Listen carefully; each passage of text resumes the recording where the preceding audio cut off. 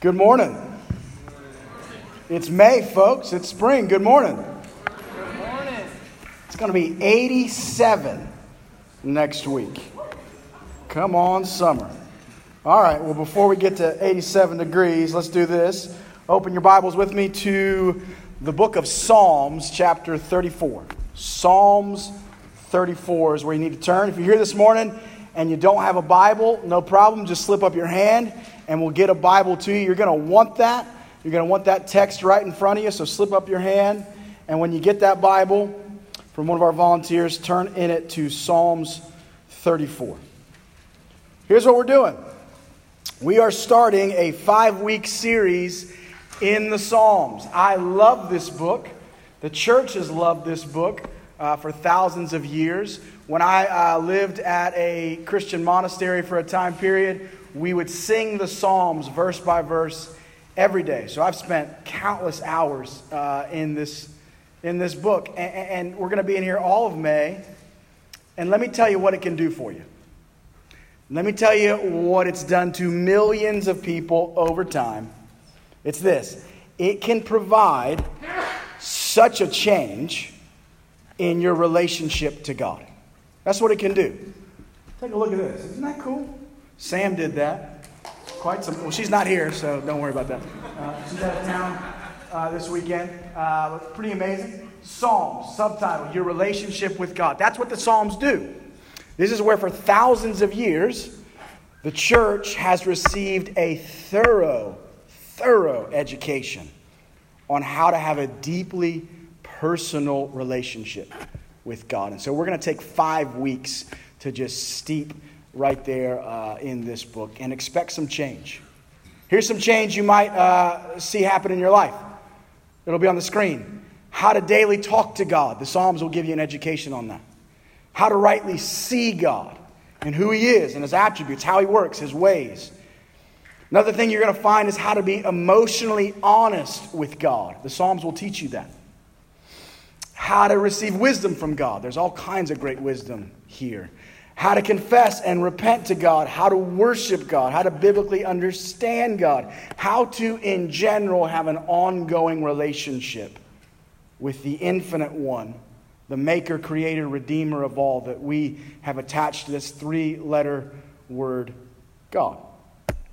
That's what it's all about. Now, I don't know everyone's backstory in this room. You might be a spiritual infant. Maybe you're new to the faith. Or maybe you've been in church your whole life, but you're just, if you're honest, a spiritual infant. Maybe you're an adolescent. Maybe you're an adult. Maybe you've been in church your entire life, but your spiritual age is far younger than your biological age. Okay? I don't know where you're coming from.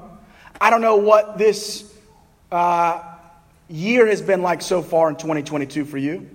Or for you college students, I don't know what this semester has been like for you. Have you had your last day of class yet, college students? No, when is that? Wednesday? Wednesday, Tuesday. Y'all need to look that up. All right, because exams are coming. I don't know what this semester has been like for you that are confused about when exams are. Here's the reality. You might be spiritually growing right now or plateauing right now. You might be in a place of doubting or even dying. It doesn't matter.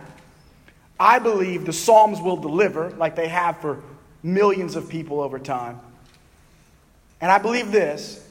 There's a deeper education and renewal for all of us this summer right here in the Psalms in the month of May. I don't just haphazardly choose the next book we're going to go into in the Bible. We pray. And we talk. And we pray again. And we think. And I say, God, speak to me in 1,000 ways. Give me a dream. Give me a conversation. Give me a picture. It doesn't matter. Where do you want us to go next in your word? And this is what I believe He has highlighted for us. So I'm expecting. That's the plan. It's going to be a great month together. Here's the plan for today. Psalms 34. Here's how it's going to go. It's on the screen. And this is a model for what you should do anytime you come to study the Bible on your own. We're going to read the passage. We're going to pray for God to speak through the passage. Thirdly, we're going to study the passage verse by verse. And then fourthly, by His grace, we're going to live the passage. There's 4 things every time. Read, pray, study, get into it. God chose this means, language, ideas to communicate to us, to grow close to Him. It's through a book. So study it, and then by His grace, live it. All right, that's the model. So let's go ahead and pick it up. This is coming from King David by God's Spirit. I want to read the first half of the psalm, picking up in verse 1. David writes this, and just listen to these words. I will bless the Lord at all times, he says. His praise shall continually be in my mouth. My soul makes its boast in the Lord. Let the humble hear and be glad. Oh, magnify the Lord with me, and let us exalt His name together. David goes on. I sought the Lord, and He answered me, and delivered me from all my fears. What a verse. Those who look to Him are radiant, and their faces shall never be ashamed. This poor man cried, and the Lord heard him and saved him out of all his troubles. The angel of the Lord encamps around those who fear Him and delivers them. David goes on. Oh, taste and see that the Lord is good. Blessed is the man who takes refuge in Him. Oh, fear the Lord, you His saints, for those who fear Him have no lack. What a promise. Lastly, he says, the young lions suffer want and hunger, but those who seek the Lord lack no good thing. Let's pray. Lord, we come to your word now, and we're expectant that your Holy Spirit will speak to us in it. We believe there are things that you want to communicate, things you want to do, things you want to say deep inside of us. And so, Lord, I just pray that as we study, we would listen for the voice of your Spirit, that you would bring a conviction, Holy Spirit, an emotion, an insight, a repentance, a confession, a love. Only you can do this, Holy Spirit. So we look to you right now in your word, and we ask that it would be done in Jesus' name. And everyone said, amen. Psalm 34. Let's study. We read, we pray, now we study. What's the first thing that you notice with this psalm? There's something before verse 1. There's a description. And the description reads, just take a look at your Bible. It says, of David, when he changed his behavior before Abimelech, so that he drove him out and he went away. So it's giving you the context. This is a description of who wrote it. It was David, King David. He's not king yet. He's a younger man. So he's not king yet. But it's written by David. And it also describes what was happening to him when he sat down to actually write and pen down this psalm. And we're going to get into that. It's what inspired him to write it. It's like when a musician gets asked, what's the story behind this song, right? Everyone's seen VH1 Behind the Music? That's what it's called, right? Yeah? Some of our older folks, I mean, Gen Z's like, VH what? What is VH1? Don't worry about it. What's going on here is he's given the story behind where this psalm came from. You can find David's story in the Old Testament book of 1 Samuel chapter 21. We're going to turn there in a second. What inspired him to write this? Let me give you a bit of background, and then we'll get into the verse. Here's what you need to know. David, he would have been, scholars roughly say, in his late teens, early 20s. Maybe mid-20s.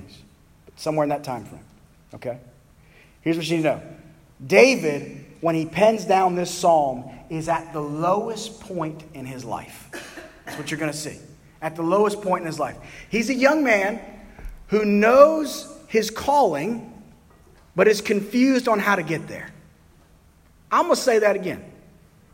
He knows his calling, who he is, what he's supposed to do, but he's confused on how to get there. Can anyone in this room relate? Right? He's been anointed as the future king of Israel. That's what you see in 1 Samuel. But is currently nothing like a king. He's a fugitive on the run for his life because the existing king, King Saul, is trying to kill him and keep him from taking his throne. It's like a Game of Thrones situation here. I've never actually watched that show. I've heard that it could be questionable if one should watch that show. I won't give an official endorsement or condemnation there. But he's on the run. And the existing king is trying to kill him. Okay? And so God has called David to something, promised something in David's life. But it seems like ever since that day, all hell has broken out in opposition to that something. So happen when you walk with God. Let's take a look. Turn back in your Bibles to 1 Samuel chapter 21. That's where the story is. 1 Samuel 21. Conveniently, it's right before 2 Samuel. 1 Samuel 21. Remember, he's on the run from King Saul. So he flees to a different city. He encounters another king. And it doesn't go so well. 1 Samuel chapter 21, verse 10. And David rose and fled that day from Saul and went to Achish, the king of Gath. Achish was his personal name. His title, though, was Abimelech. Remember from Psalm 34. It's like when they would call Caesar, the leader of Rome. Caesar was his title, then he had a personal name. So same person. So Saul went from Saul and went to Achish, the king of Gath. Verse 11. And the servants of Achish said to him, "Is this not David, the king of the land? Did they not sing to one another of him in dances? Saul has struck down his thousands, and David his 10,000s." Verse 12, David took these words to heart and was much afraid of Achish, the king of Gath. So the scene is the king, Achish's counselors are saying, hey, this is David. He's a warrior. He's a dangerous man. He's probably here to spy out what's happening here. He's not here on good terms. David hears that King Achish has heard of this, and David gets afraid. Watch what David does. Just see this in your mind. Verse 13.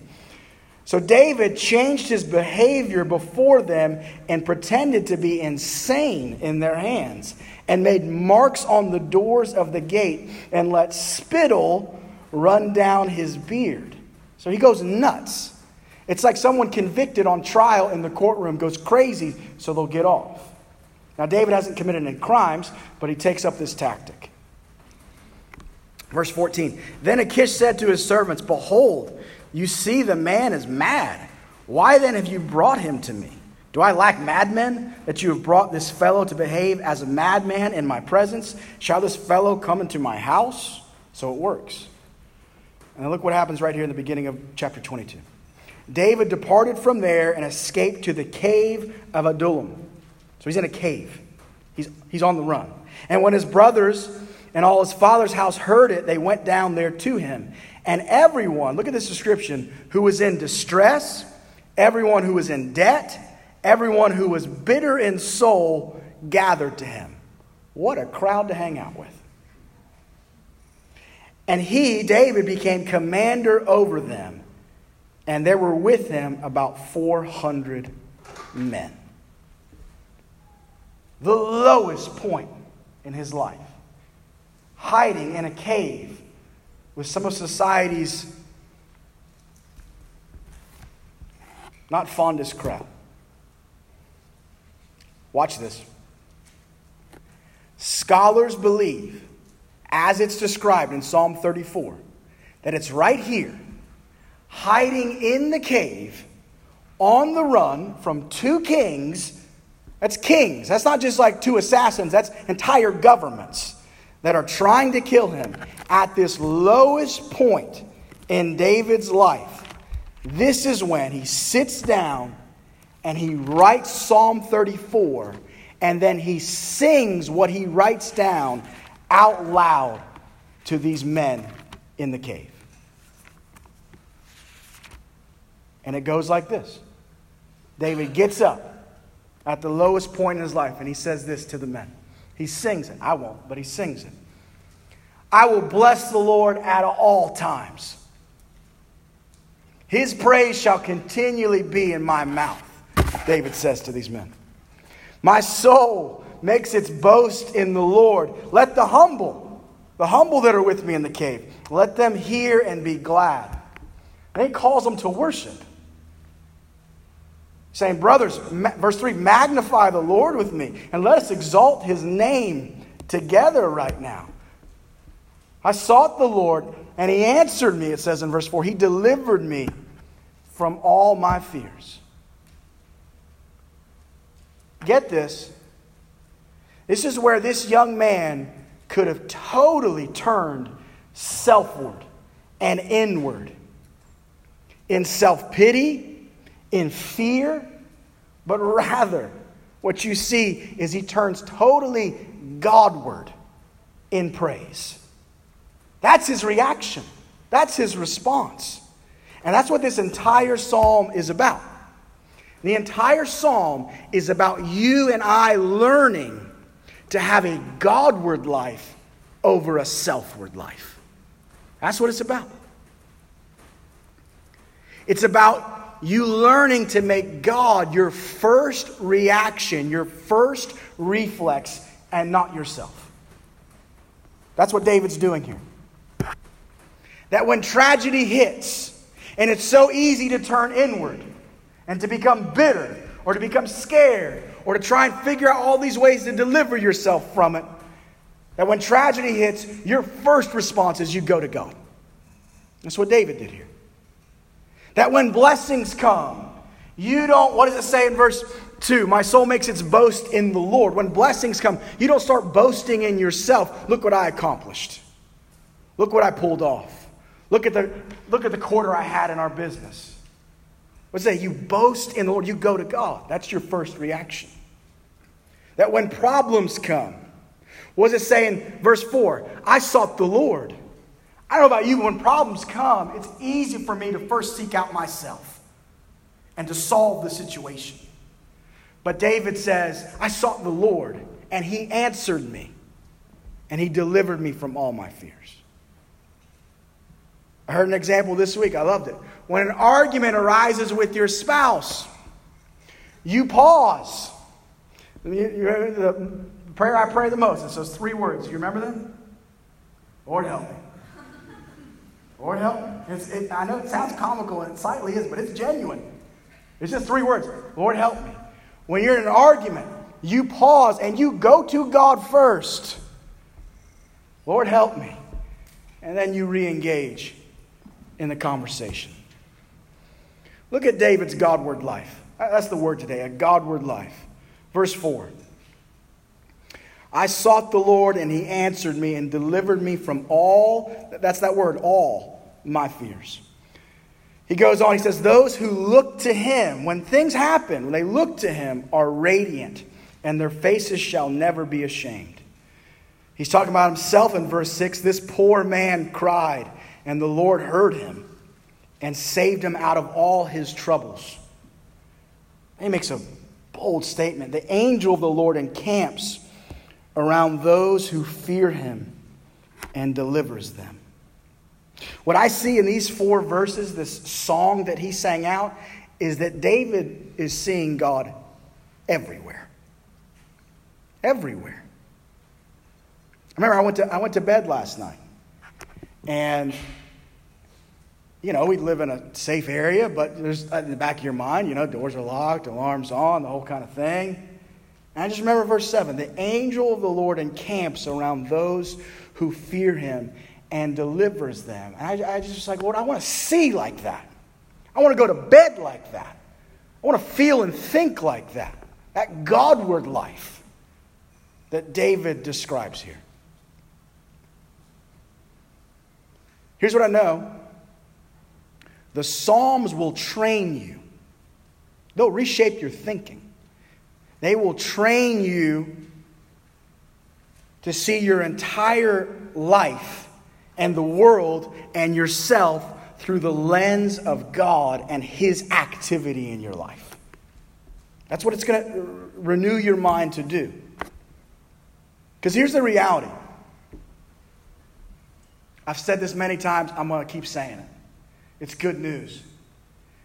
God is the realest one in this room right now.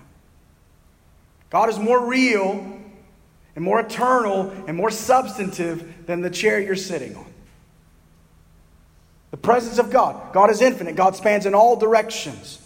As Paul said to the Athenians in Acts 17, in God, quite literally, we live, move, and have our being. God is everywhere. Psalm 139. God's the realest one in this room. But there are times when you and I, you can make your fears more real than God. Do you know what I'm talking about? In the moment, you can make them more real than the presence of Almighty God, ready and willing and there to help you. What happens in a moment is we make our fears bigger in our mind and bigger and bigger and bigger, and they become, in our experience, more real than the realest one in the room right there in the midst of your problem, which is Almighty God. That's when we don't do what Paul says. It's in 2 Corinthians. It'll be on the screen. 2 Corinthians 10. I try and live by this verse, by His grace, every day. What does it say? We destroy arguments and every lofty opinion raised against what? The knowledge of God. What is that problem in your life that's causing all kinds of stress and fear for you to diminish the bigness of God and make that problem bigger? What's happening is that problem is exalting itself over the knowledge of God in that moment. And he's saying we destroy those arguments in our minds. We destroy those opinions. How? Because we take every thought captive to obey Christ. What does that mean? To obey what Christ shows us as real. Let me say this way. To obey what we know about God through Christ and the gospel. One of the greatest things I ever heard was preach the gospel to yourself every day. To take every thought in obedience to Christ is to take those thoughts to the reality of God that we find in the gospel. And see what they say. When we don't, we let our fear spiral us down into a fictional world where they're bigger than God. Where I basically become an atheist and God ceases to exist in my experience, and all that's left is this big, scary problem. Am I the only one that experiences this? You're looking at me like I'm crazy. I want to do what David says in Psalm 16, verse 8. This is the practice. I told you not the practice to do. Let me tell you the practice to do. Psalm 16, verse 8. I have set the Lord always before me. Because He's at my right hand, I shall not be shaken. That's a daily activity to do. He says, I have set the Lord always before me. In my mind, in my experience. He's there, but I have to set the Lord before me in my experience, in my mind. After the prayer that I pray the most of, Lord help me, which is 3 words, the second prayer I pray the most is only 1 word. And it's this: God. I just say the name of God over and over.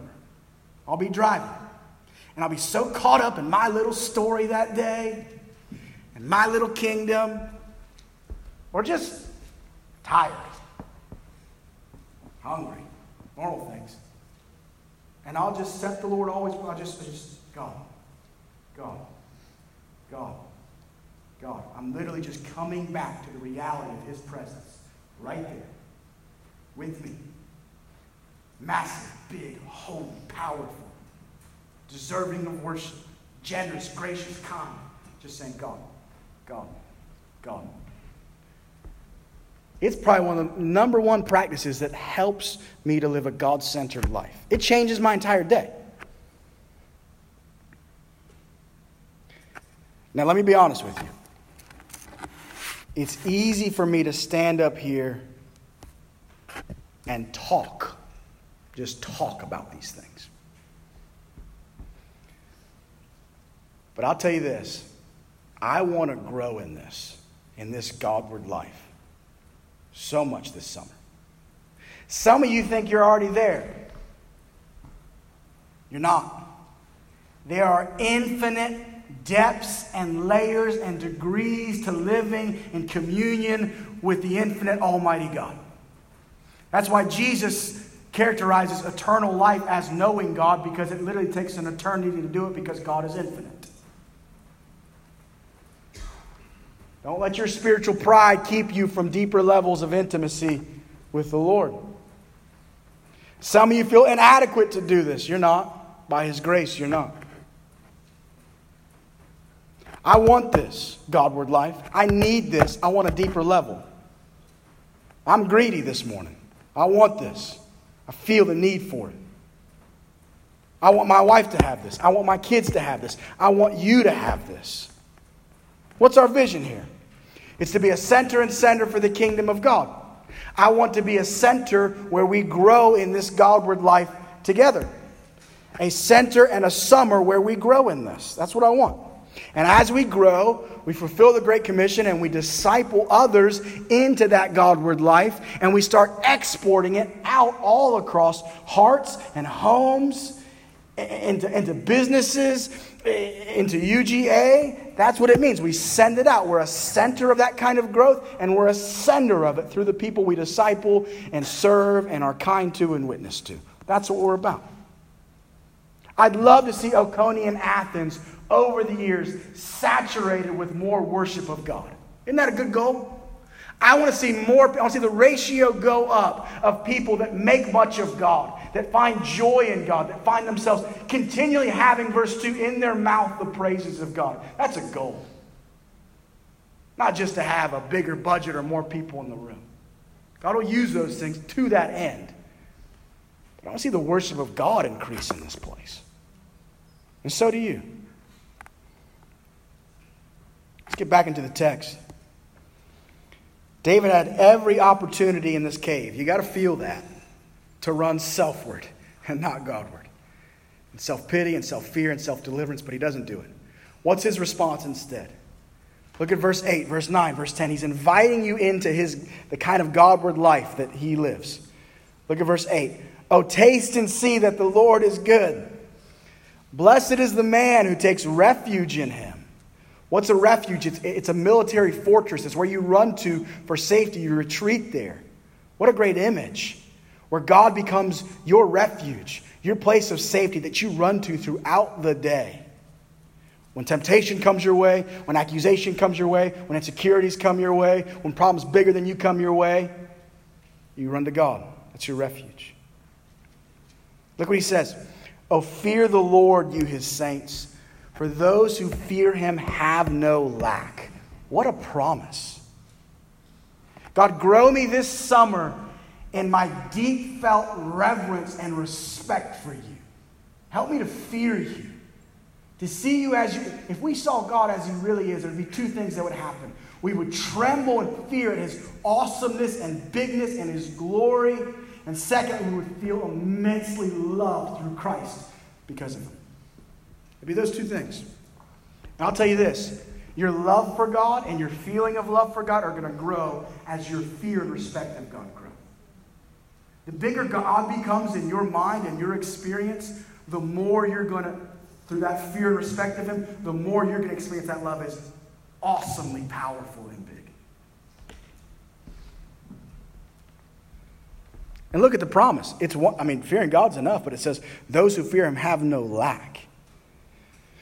Verse 10, the young lions suffer want and hunger. Lion is kind of a self-sufficient, strong animal. But look what he says. He says, that's not the way. But those who seek the Lord, he says, lack no good thing. David's inviting you into the same Godward life that he has. Here's what I'll tell you. This didn't just happen overnight for him. And this wasn't primarily David's doing. God did this. God did this. Through all kinds of suffering too. And blessing. He was a very blessed man. It's the only person in the Bible where it says this amazing statement. David was a man after God's own heart. It says that of no one else. Later, in David's line, his lineage, his grandsons further down, some of them become terrible kings. They don't follow God. They're evil. They're wicked. And you see in 1st and 2nd Kings and in Chronicles, God will come to them and say, I should bring judgment on you. But because of my relationship with your forefather David, I won't do it. Special. Very special. God did it, though. And these are the two things God did with David. These are two things because of Christ he'll do with us. You'll see them on the screen. It's two works. God delivered him from a selfward life, and God developed in him a Godward life. Those happen at the same time.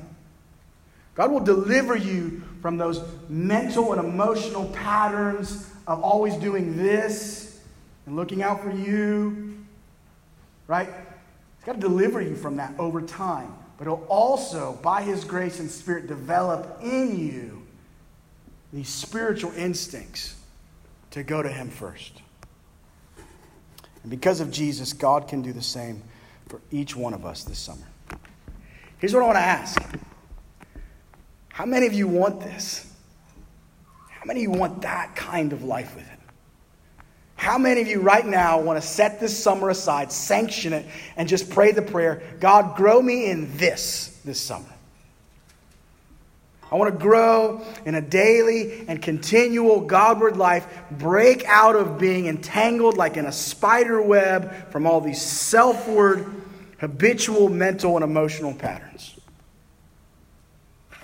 How many want this? God's going to do it in 1,000 different ways when you say yes. He will. He'll do it in the Bible. He'll do it in community this summer. He'll do it in suffering. He'll do it in blessing. He'll do it in your work. He'll do it in doubt. He'll do it in despair. He'll do it in joy. He'll do it in prayer. He'll do it through conversations with your children. I'm supposed to disciple my children, and I'm trying. I tell you what, they're discipling me. They show me childlike faith all the time. And Jesus says that's a requirement to even enter into the kingdom of heaven. This is what I want to tell you. When you say yes to this, God's coming. He's going to change your life by changing your relationship to him. Practically, what's one example of how this works and grows? Just one example. John, give me something practical. I hear you people. I get it. One thing. It's one word. Talking. Talking. Communicating. You got to talk to God. Some of you think, I already talked to God. There's layers. There's levels. You got to talk to God. How does a marriage grow? Got to talk. Got to communicate. Same thing in your relationship to God. I was in my home office. It's a separate building from our home. It's a glorified shed is really what it is, but I'm grateful for it. And I'm in my home office, and I'm deep in work. And then I had to go to the bathroom, so there's no bathroom there. So I get up, and I go to walk in to my house. And it was a beautiful day. And typically, I don't know, I might just look and say, it's beautiful. It's awesome. But I've been reading Psalm 34. Right? Let his praise continually be in your mouth. I'm trying to practice this Godward life. And so when I walked outside, instead of doing that, I turned the moment into praise. It's not complicated. And I said, Lord, I praise you. I praise you for this day. Look at this beauty. This comes from your power and from your love. And it became a moment. Look at all the talking to God that David does in this psalm. Look at it on the screen. You can add all these things into your relationship with God. Take a look. Those are the verses on the right. He talks about blessing God, praising God, boasting in God, magnifying God, exalting God, seeking God, experiencing. It's that tasting and seeing, refuging in God, fearing God. Some of you might be bored in your relationship with God. That's because your menu's too small. Steak every time. I'll take the steak. You know, those people that go to the same restaurant, they get the same thing every time. They bore me to death. Branch out. Too often we think in our relationship with God, we got like two modes. Like, well, I'll read my Bible and I'll pray. And, well, there's different kinds of prayers, different kinds of Bible. Psalms will educate you. Those 9 things, 9 verbs. Those are verbs. You can do that. Give me something to do, Pastor. Do that.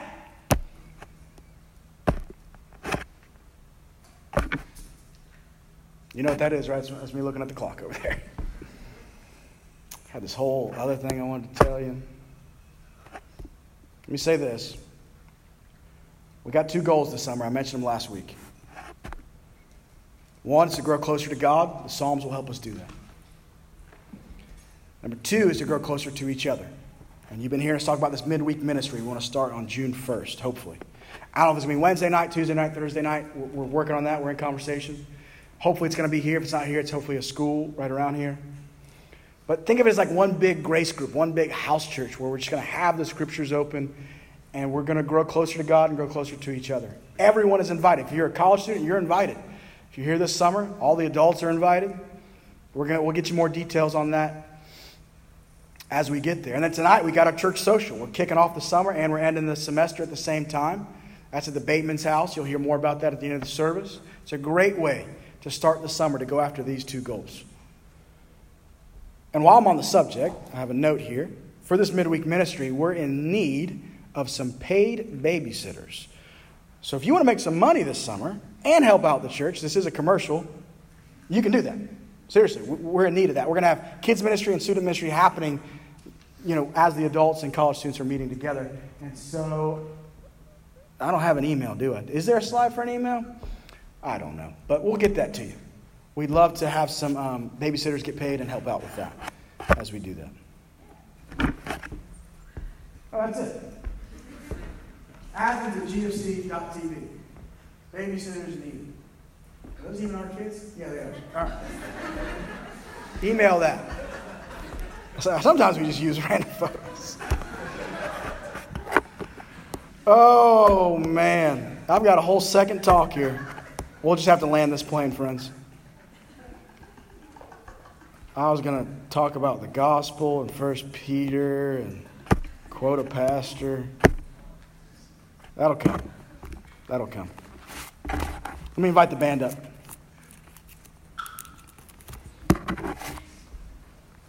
You feel what I'm talking about this morning? I think we all do. We got 4 more weeks to get that deeper education and renewal in this book. And I'm really looking forward to it. I'm greedy for it myself. And I want it for our church. Let me end by saying this. The only way this is possible is through Jesus. The gift of the gospel. A lot of people think there's all kinds of different gifts to the gospel, and there is. There's things like forgiveness of sin and sanctification and reconciliation to God and justification. All those exist, though, so that you can have a relationship with God. You're forgiven of sins, you can have a relationship with God. You're justified, so you can have a deep relationship with God.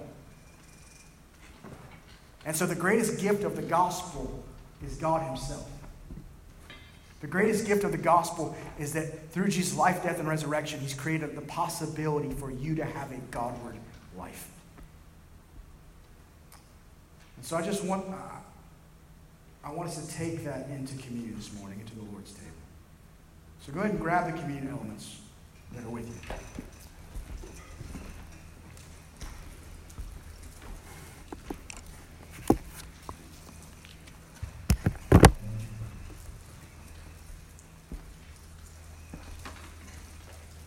If you didn't grab it, you can just slip up your hand, we'll bring them to you. I want you to feel that this morning. Everything we talked about that we want to grow in this summer, all of it was made possible because of Christ. If you're here this morning, you wouldn't necessarily yet call yourself a follower of God, but you're interested, you're seeking, you're curious, you're here. The way to that relationship is to first have a relationship with Jesus. If that's you, come talk to me, talk to a friend you made here, talk to someone you came to church with this morning. And do this. Read one of the Gospels. Read Matthew, Mark, Luke, or John. You'll get to know Jesus. He'll meet you there. And he'll take you to God. So Lord, we pray. As we come in, maybe tired from the calendar year, the semester, we come back to your table. Lord, we say, feed us with yourself. Jesus, you said, I am the bread of life.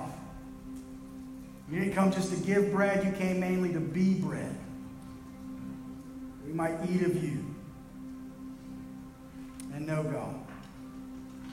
And so, Lord, we confess our sins from this past week, how we lived that self-ward life. And, Lord, we come back needy again and expecting That your Spirit will help us into this next week. But we start at your table. It's all possible because of the table.